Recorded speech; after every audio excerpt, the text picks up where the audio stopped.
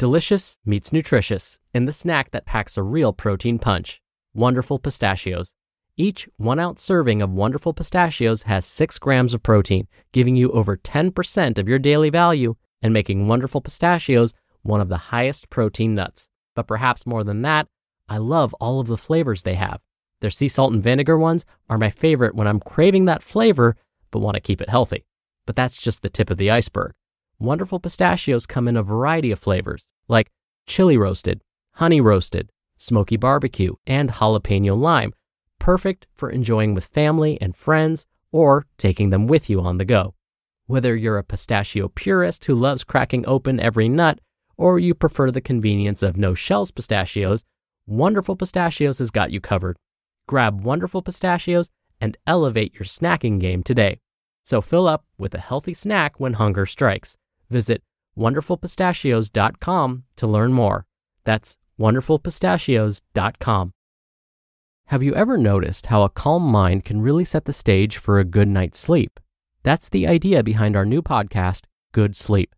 Greg, our host from Optimal Relationships Daily, is here to help ease you into a peaceful night's rest with some positive affirmations. And these affirmations aren't just comforting, they can help ease anxiety and nurture positive thoughts, setting you up for true good sleep. So, press play on Good Sleep tonight because a good tomorrow starts with a good night's sleep. Just search for Good Sleep in your podcast app and be sure to pick the one from Optimal Living Daily. This is Optimal Health Daily, episode 361. 6 life-changing success tips I learned from Arnold Schwarzenegger, part 1, by John Romaniello of RomanFitnessSystems.com. And I'm Dr. Neil. Hey there, happy Monday, and welcome back to Optimal Health Daily, where I simply read to you from the best health and fitness blogs for free.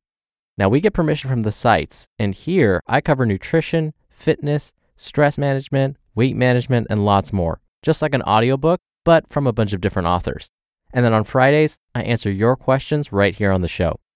And since it's Monday, let's start this week off right with an inspirational quote. Quote, "If you have the courage to start, you have the courage to succeed." David Viscott. Now today's post is a bit longer than usual, so I'm going to break it up into 3 parts. I'll read about a third of it today and then finish it up over the next 2 days. So with that, let's jump right in, hear part 1, and start optimizing your life.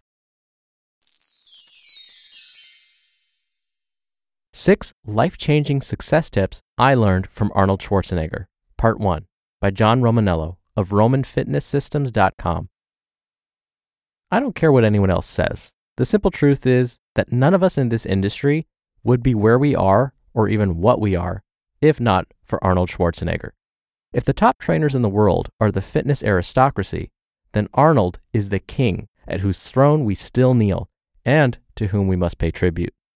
Although much of what Arnold practiced and preached as a bodybuilder wasn't accurate, his physique clearly showed he was doing something right and led him to success time and time again. But his body was only part of the reason for his success.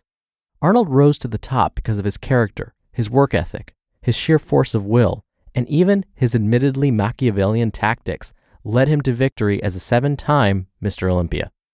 As you well know, the Austrian oak used that legendary charisma to jump from the bodybuilding stage to the silver screen, becoming one of the most prolific movie stars in history, redefining the idea of what it meant to be an action hero in the same way he redefined fitness. And it was on the silver screen that Arnold first became known to me and first began to shape my life and my worldview, setting me up for success. Long before I planned on entering the fitness industry, I was learning from Arnold, learning things that would be applicable to fitness, business, and life, lessons that would eventually lead me to the success I currently enjoy. And I learned them from Arnie's movies. You see, unbeknownst to many, Arnold's films often incorporate aspects of his personal worldview.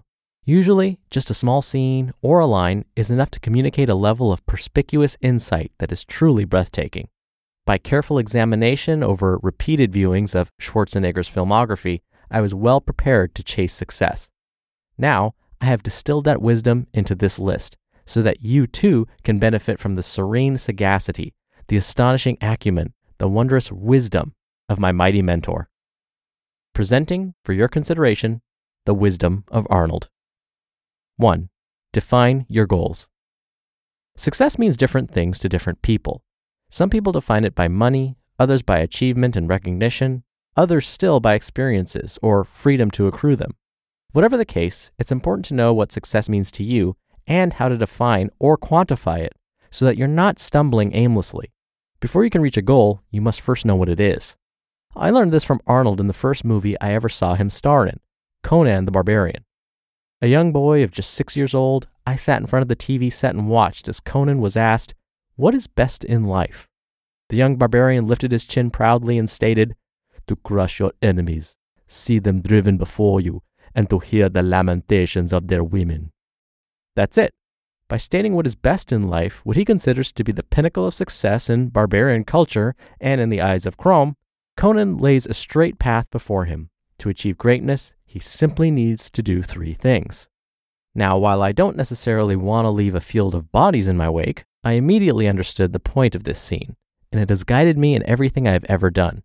For every undertaking, I have set goals that define success. In order to consider myself a successful bodybuilder, I needed big arms. I decided that big arms were 17 inches or greater, and so I built 17.25-inch arms. I knew what I needed to do, so I did it. At the time I started my first business, I defined success in terms of both money and what it bought me. I decided a successful business was one that earned 6 figures, and so I worked until I earned that much and more. When I transitioned into writing full-time, it meant getting published in every magazine I thought was worth my time. I knew which ones I wanted, so I went after them. And now, magazines chase after me to write for them. Success in my current business means a lot of things to me. I no longer define success by money. To me, success means building a platform that I will leverage to put myself in a new position, and from there, help as many people as possible. Success means writing a book, a print book. It means that my mother can walk into a Barnes & Noble, see my book on the shelf, and feel validated for spending money we didn't have on my education, and I just put the finishing touches on my proposal.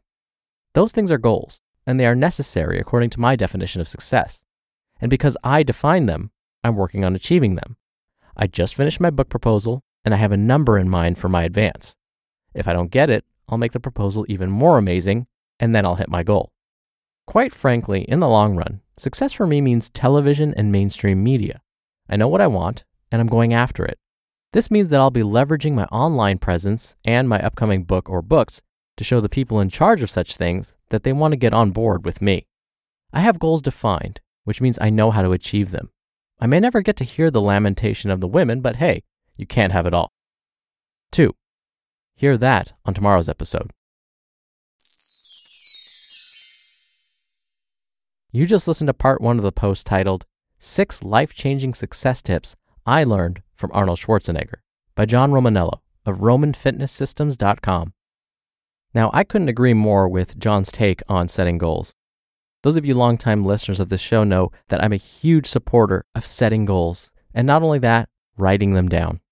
Whenever you write something down, you create new neuronal connections in your brain. Typing doesn't seem to do the same thing. Just listening to something or looking at something doesn't seem to have the same effect. But when you actually write something down, something like a goal, it changes your brain. It's as if the brain now thinks that the goal you've set is real somehow. And if your brain believes it, you're hopefully going to be more likely to achieve that goal. Now, just because you've written it down and your brain believes that it's going to happen, doesn't mean it's always going to happen. You need to remind yourself that you have set this goal because the brain will forget, and then figure out little steps in between to help you achieve that goal you just set. What little things are you going to do each day to move in that direction?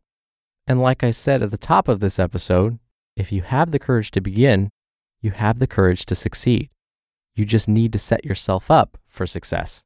And writing down your goals, reminding yourself of those goals, and making sure you have those little steps in between mapped out to get you to that goal, that will ultimately lead to success. And what I always recommend is write down those little steps in between, that map of sorts, to get you to your goal. Again, that'll just make everything seem more real to your brain and therefore be more likely to happen. All right, that's enough for me. Thanks for being here and listening every day. I I hope you're having a great start to your week. I'll see you back here tomorrow where we'll continue this post and where your optimal life awaits.